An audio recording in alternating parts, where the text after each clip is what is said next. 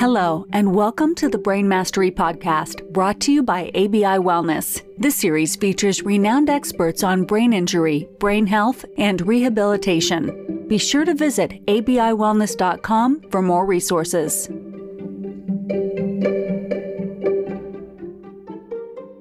Welcome back to the Brain Mastery Podcast. Very excited in today's episode to bring somebody in who's going to bring a really interesting perspective on the brain, on the mind, on behavior, on parenting, on education. It's going to be a very, very tangible conversation for our audience to really learn from and with. Today, we have Jennifer Fraser on with us. She's got a new book coming out in April called The Bullied Brain. All the links will be in the show notes. We'll talk a little bit about pre-release and early ordering and all that kind of stuff during the conversation, but we're going to really dig into an important topic today. We were talking a little bit more before we hit record here about some of the topics we're going to get into, and just very, very excited to welcome you on to the Brain Mastery Podcast here today, Jennifer. Thank you for joining us. Thank you so much for having me. I love to talk about the brain. You and me and our audience as well.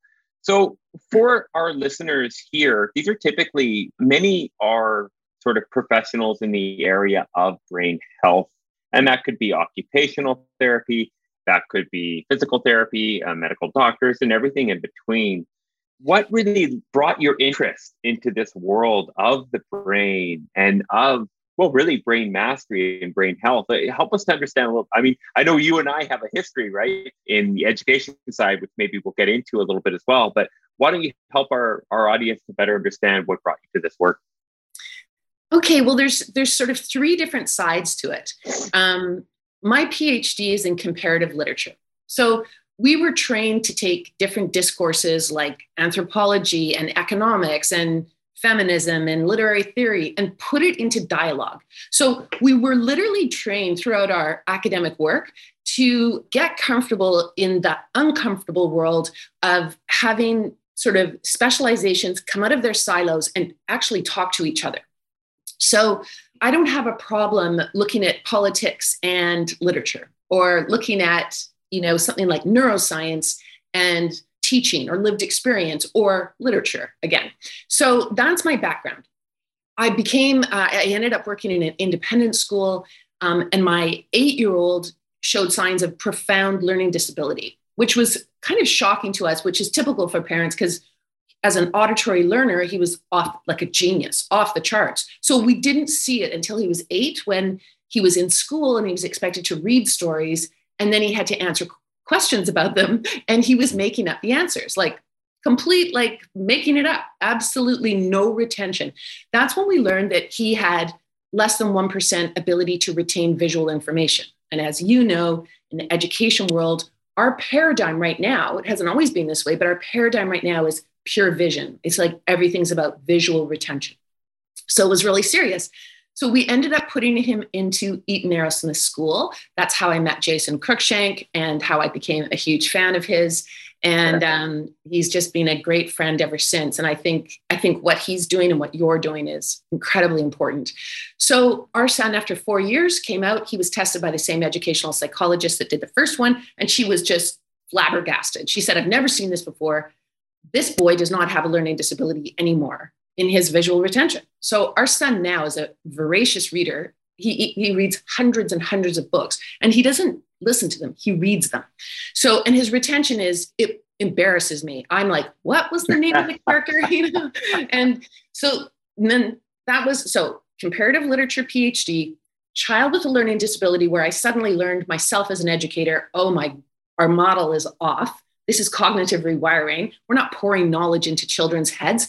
We're training them how to learn about the world and focus their brain strengths and work on their brain deficits and get stronger. And, it totally changed the way I thought about things as an educator and as a mother. So then the third thing that happened was my 8-year-old's older brother is in high school, in a private school. And it turned out that there was a very small group of teachers who were very, lots of verbal abuse, physical abuse, et cetera. Physical abuse in the sense of not striking the child, physical abuse in terms of assaulting them, yelling in their face, intimidating them, that sort of material. So my response to that, being a researcher and knowing a little bit about the neuroscience, I was like, what does this do to the brain? Like, yeah. in school and the government and the lawyers, they're all saying, oh, don't worry about it. That's, it's just like what we said with concussions. You got your bell rung, no big deal. But I don't go with that. I'm an academic, so I need to know what the researchers say. So when I started researching what verbal abuse and psychological abuse does to brains, especially developing brains of adolescents, I had a fit. And I have been working since that time. And this is why my book is coming out in April. I never stop working on this. I work on the bullied brain. I want all parents, all educators, all lawyers, everybody needs to know, hey, this is the new model. Our outdated belief system is really destructive. We've got to get up to speed with what the neuroscientists are seeing.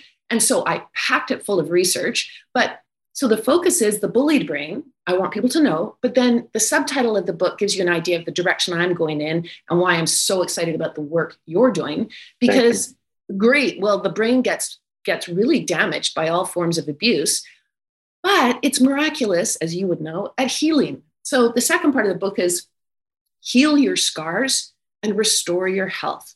And that's why we have so much synergy. I love it. Way to go. I mean, congratulations to you. Something that really strikes me is, and I want to acknowledge for you, is your commitment to action. One of the things that, it's a double-edged sword for me as well. I see so many people raising awareness and education to challenges that are out there today. And I think that's really important, and that's where it starts. But it's another thing to actually step forward and try to better understand how to do something about this problem.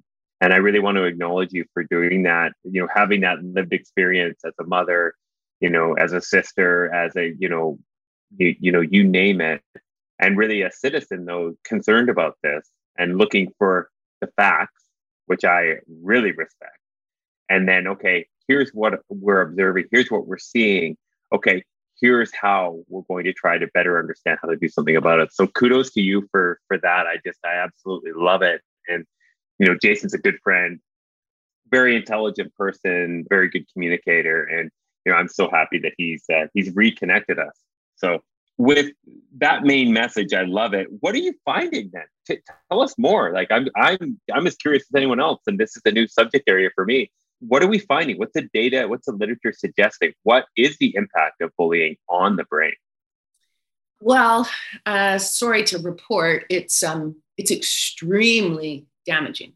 So they can see now, clear as day, on MRI, on fMRI, they can see the damage done to the brain. And I mean, it's things like it leaves distortions, it erodes myelination in the corpus callosum. Yep. It does lots of invisible, the way I think of it is like invisible scars. And what's horrible about it is, if I went to work and someone punched me in the face, you could see the hurt. You could see the bruising. You would rush me to the doctor.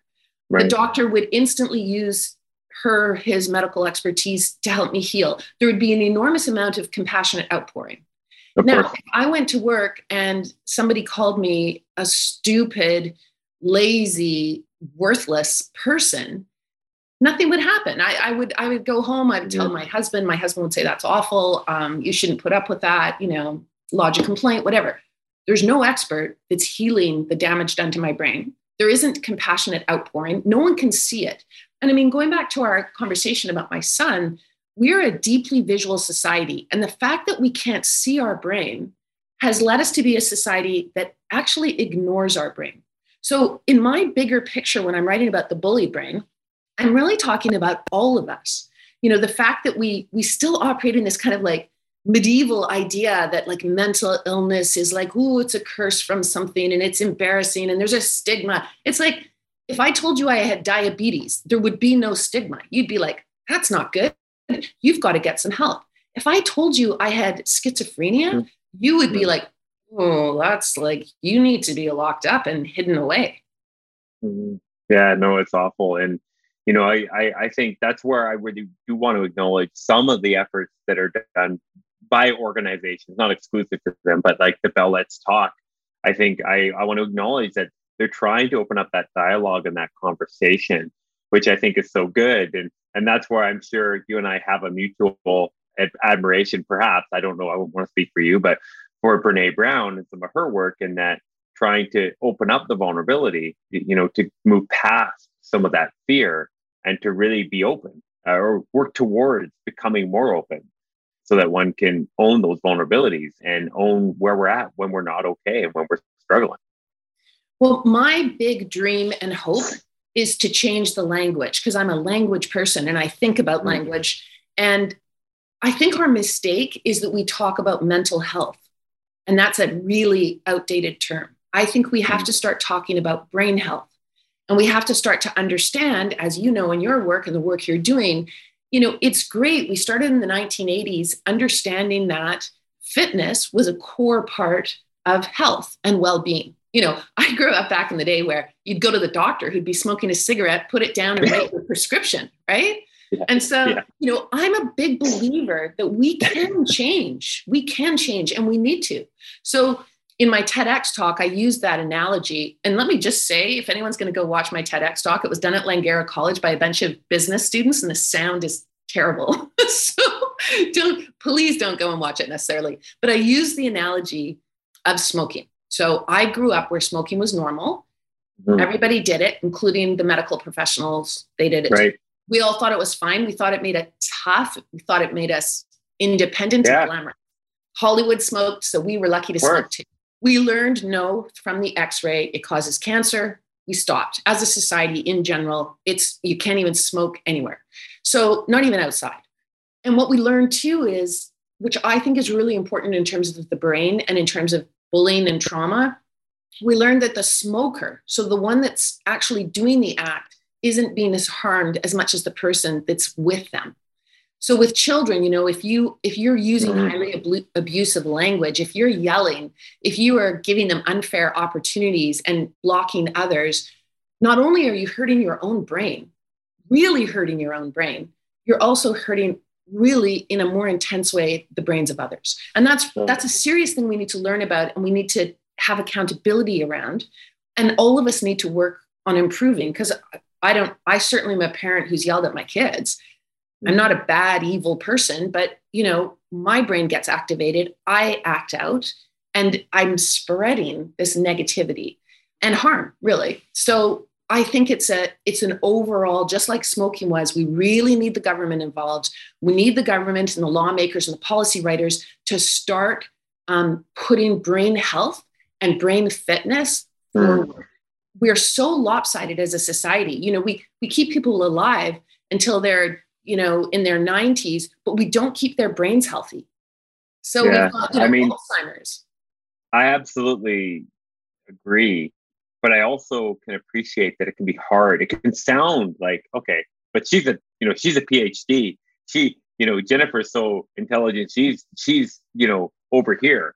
She can do this because, she's researched this. She understands.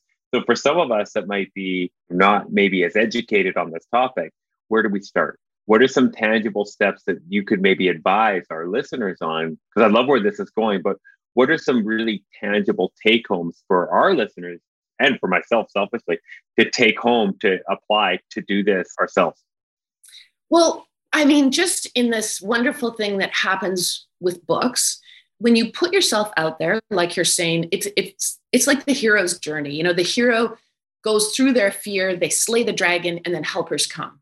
So luckily for me, there's a bit of a story to this, but I was saying to myself and talking to my literary agent who's in the States, and both of us were like, nobody wants to read your book. You're not a neuroscientist. What are we going to do? I did all the research. I put in 8 years of research into that book. I'd read everything on what trauma does to the brain, what abuse does to the brain, and bullying. Didn't matter. If I'm not a neuroscientist, I really don't have the right to speak on this. So I needed someone to help me. So I ended up having a discussion with Dr. Michael Merzenich. And Dr. Michael Merzenich, you know his work. Yeah. He's the father of neuroplasticity. He is one of the most highly awarded neuroscientists out there. So I had this very formal academic speech for him. And then as soon as I met with him, I just told him sort of straight from the heart what had happened, how my son was hurt, why it mattered to me, why I saw these other students being hurt. I wanted everyone to know. And it was really high stakes, like life and death high stakes. And so I just gave him the spiel. And at the end of it, he just said, well, how can I help? What can I do? He's that sort of a person. Mm-hmm. So he went through my book, every single word in the book, and he gave it the scientific check mark, like, you're not doing anything wrong. You're not saying anything incorrect. You should reword this. Scientists don't talk this way. He really, really took a passionate interest in it, but he did say as well, and I think this is a really important message for listeners. He said, this is the most scientifically thorough treatment of this subject on planet Earth. I'm the girl that barely passed science in high school. So I don't know if it says something about how we teach science or understand science, but you can know as much about your brain as you can about your body. If you can understand how your ankle works or your ears work or, your elbow, you can understand how your brain works. And you can see it as a holistic thing, which it is. It operates very much that way. But you can also artificially break it down like you can with your body. Parts of it are named and you can understand how, what they're involved in. And I think all of us, because our school system and our professional world and our governments aren't doing this right now, we've got to be the leaders. We have got to stand up and get educated ourselves. So my book is written, I'm not a scientist, but I did look at all the scientific conclusions. Could I understand the graphs in the middle and the really complicated way in which they did things? Absolutely not. But I could understand what they saw on MRI when they looked at the brain. When I found out the kinds of damage being done, I was alarmed. And I just think anyone can understand. Well, thank you for, again, taking action on that. And I'm looking forward to reading the book when it's ready. And I'm sure our listeners will be all over it too. So again, we got to make sure that check the show notes and look for the release dates, because this is one tangible way for us each to better understand the impact of our behavior in communication on our brains. And that doesn't just mean today. There's a long-term impact of those repeated behaviors. And, me, I definitely come from, the relationship between behavior and cognition. As our listeners know, that's kind of my background and what we're kind of doing at ABI Wellness and in my professional work. And, when you think about, and I think I know where you're going to go with this, but when you think about the world right now and some of those frustrations, you've already hinted on it. But if you were to put it into kind of a concise statement, what frustrates you about this kind of, well, maybe it's mental health into brain health space right now? What is it if there's kind of one thing that really frustrates you? I think that my greatest frustration is that the mental health world is the only area in which the organ that is at the absolute center of what they're doing is not talked about enough. So I think that we all need to just shift. I call it a paradigm shift. So in my book, I talk about how we actually, and it's too complicated to explain now, but if you read the book, you get this sense of, I argue we live right now, and you can just take a quick glance at the newspaper to get confirmation of this. We live in a bullying and abuse paradigm. The truth of it is, we believe on a deep level that it creates power and it creates greatness. So we abuse our children, and we say we have zero tolerance, but it's not true. Our education, our sports, our arts, our workplaces are rife with abuse. And we like to pretend that's not the case, which is incredibly unhealthy. It's, as you would say, it's cognitive dissonance. So it's not healthy. So I argue we all have to make a shift and work hard together, because it's not coming from above. It's got to be a grassroots thing. It's got to be companies like yours that are leading the way. And I call it a new neuro paradigm. So the framework is, if we foregrounded our brains, if we cared as much about our brains and we made them come alive for ourselves, like we do our bodies, then we would be a very different society, and I think we need to learn that language. I agree. And, neuroanatomy, like understand what parts of the brain do what, understanding, linking in, that's part of the power, I think, of mindfulness and biofeedback, which, I'm too much of a nerd to it. I don't want to admit, but, I use biofeedback every day, every morning. It's built into my routine. Because I want to better understand what truly calm feels like for me. And I like to quantify things, as you know me, I'm a research guy. So I like to understand that. And I think helping people to better understand when I am feeling this level of stress and I'm close to a panic attack because I'm about to go into a situation that causes me to have these physiological sensations, I can then start to understand and name what amygdala hijack is, right? And that's a wonderful thing. Understanding that when I get to that point, that means the blood flow is going to the top of the brainstem because I'm like fight or flight, which means I'm not going to be able to solve any complex equation or think at a high level because the prefrontal cortex isn't getting the kind of oxygen and blood flow that it needs to be efficient, right? And if we can get people having that conversation with your leadership, right? Having that conversation, that awareness, and bringing that, oh my God, to the workplace. Wouldn't that be wonderful if HR was, I mean, I like the way you're going here. So it's really exciting. Well, I think, when we get to a world where our kids can talk about their brains, then we're going to be in a way better place. If we can get to a world where your workplace doesn't just have a fitness area for the body, it also has a brain fitness program where all employees are encouraged because it increases their productivity. It makes them communicate 100%. Better. They should all be going to brain fitness every single day for half an 100%. hour. And they 100%. Should do their mindfulness, half an hour mindfulness 100%. Every single day. Yeah. Well, and that's part of what we're trying to do is, and I'm not trying to be like, plugging what we're doing, but that's just what we've seen out there is it's really problematic. I see a gym on every corner. I see a physiotherapy clinic on every corner where I'm sure you do too. But what about functional cognitive health? Like, why is that not more of a thing? Because the brain controls the body. Like, we got opportunity here to live better lives by deploying really safe protocols to help people. What stands in the way, as is changing behavior is extremely hard. And doing things that are new takes time.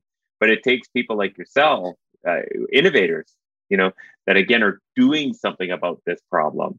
It's just absolutely huge and wonderful. And, we'll probably have you on again before the book launch, just so that we can make sure that maybe I can get a copy to read first, wherever I can order it so that I can ask you some more intelligent questions when we get there. Now, quickly, I'm always curious to understand what is maybe one or two key influences for you? Like what really helped to get you into this? If there was maybe a book, an article, anything for our listeners our listeners love to read. They love research. So if there's anything in there that you might want to reference, that'd be great. Yeah, actually the changing moment for me was I read an article in the Boston Globe and it was written in 2010 and you can still get it. And the article, just Google the alarming neuroscience of taunting. And I was just absolutely shaken to the core. And it was featuring Dr. Martin Teicher at Harvard's research. And he has worked on child abuse, verbal child abuse, physical, etc., sexual abuse throughout his career. And, that was 2010 and nothing's changed. So I'm the kind of person, I'm like you, when we've talked before and you were saying you're like a locomotive. I'm like a locomotive too. And I just am, I will not stop. I am so frustrated by child abuse and the fact that nothing changes in our society. I look at my own childhood. I was sexually abused, physically abused, and emotionally abused by 3 teachers in high school. That's in Vancouver at Prince of Wales School, along with many other students. It's never just one. It's always a pattern. And nothing has changed. My kids they've gone through the school system and there's no safer laws. There's no more education. There's no open discussions. I mean, I love Bell Let's Talk, but my Let's Talk is about, let's talk about the abusive conditions that we put children in that give them mental illness. We have, 1 in 4 now suffers from mental illness, but we don't talk about abuse. We're a society that likes to keep that behind closed doors. So until we find the courage to open that door, we are not going to heal and change and get better. And so, I am the very unpleasant, unpopular abuse lady. I don't stop talking about it because it hurts the brain. Yeah. And I like that you're leading though with education, because I think for many people who aren't in this space, right, it's a tough topic to wrap their head around because so many people assume the mind and the brain are the same thing, right? And Bell Let's Talk is good enough because I have a lot of other things to manage. But when you unpack the onion a little bit and you help get a couple layers under and you understand that this is actually what the brain does, this is how the brain functions, And this is actually the damage that is being done as a result of this sort of communication and behavior. And if we can help people, my whole thing, and I'm sure yours too, is to start to work towards self-mastery first, understand me and where I might be at and what is causing the behaviors that are coming out of me and what is my responsibility and the impact of those. I think you're going to have a big impact here, Jennifer. Like, this is much needed work. And I want to acknowledge you again for having the courage to do that and to take a lifetime of work and to put it into script and to go to Merznick. I mean, he's awesome. Super cool that you've got that ally. And Barbara Aerosmith Young, who you know well, I'll make sure I make her aware of all this. So send me the information. I'm very close with her. So I'll make sure that it gets over to her and to Howard as well. Eden, another one of my mentors, I'll make sure this is a topic close to their heart as well. Is there any parting words that you want the listener to better understand before we let you go? I think my parting words are just the most exciting and inspiring part of the work that I've done is, yes, abuse is so harmful and we all need to know that, but it's breathtaking how much our brains can heal. If we work with them as opposed to against our brains, they are nothing short of miraculous at healing. So that's the biggest message is do not despair. Do not worry. You have within you the most remarkable organ. It's just stunning. And it's so profoundly entwined with our planet. Like I'm at a place now where you read the research and you're like, the planet is not our home. We are this planet and this planet is us. I mean, the huge breakthroughs that neuroscientists make are by studying fungus or fruit flies. That's how they have Nobel Prize winning insights because it tells them so much about our brains. Yeah. Yeah. Well, I love that. Leaving that with optimism. I'm so with you. Like the brain has such a remarkable capacity to heal and to heal itself. And that's where Dr. Norman Doidge's work has been so paramount, right? Is the brain does have remarkable capacity. However, it does take effort and attention, right? It takes a kind of almost like a commitment or love. Just like we love our bodies now, we know that they need all kinds of care and appreciation, and our brains do too. 100%. Now, for people who want to pre-order the book, they want to get a hold of you, they want to support you, they want to learn about you, what's the best way to get in contact with you? My website is www.bulliedbrain.com. The book is now, you can pre-order the book. It's on Amazon. And yeah, no outreach to me, no problem. Send me an email. I love to work with people. I do lots of consulting work and I'm, as you can probably tell, pretty passionate about this. So I love it. I'm happy to hear from anyone and I'll do the best I can to direct you to the right people or support you or all those things. Well, congratulations to you on all the successes. And I know we're just getting going here. It's really exciting. And I think it's going to do a lot of good for people, for all of us to maybe become a little bit more self-aware about some of the things that maybe we're doing really well, but also areas for improvement. So I'm looking forward to digging into it myself and looking to get better as we launch into 2022. So thanks again, Jennifer, and have a wonderful day. You too. Thank you. Thank you so much for continuing to listen to the Brain Mastery podcast. We're super grateful for the community of supporters of this podcast. Again, this podcast was designed with an intention and an objective, and that was to share stories of rehabilitation, of recovery from brain injury, to really interview some of the leaders out there to provide more hope to community members. So thank you again for all of the support with that.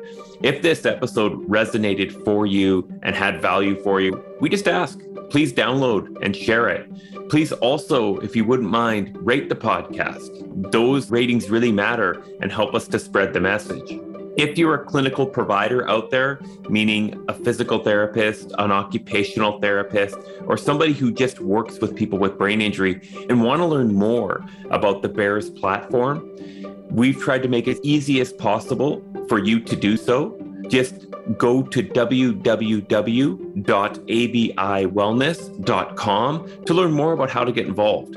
Training is very accessible, and we've tried to make it very, very easy for people to get access to this neurorehabilitation platform. Thank you again for your support, and we'll see you on the next episode.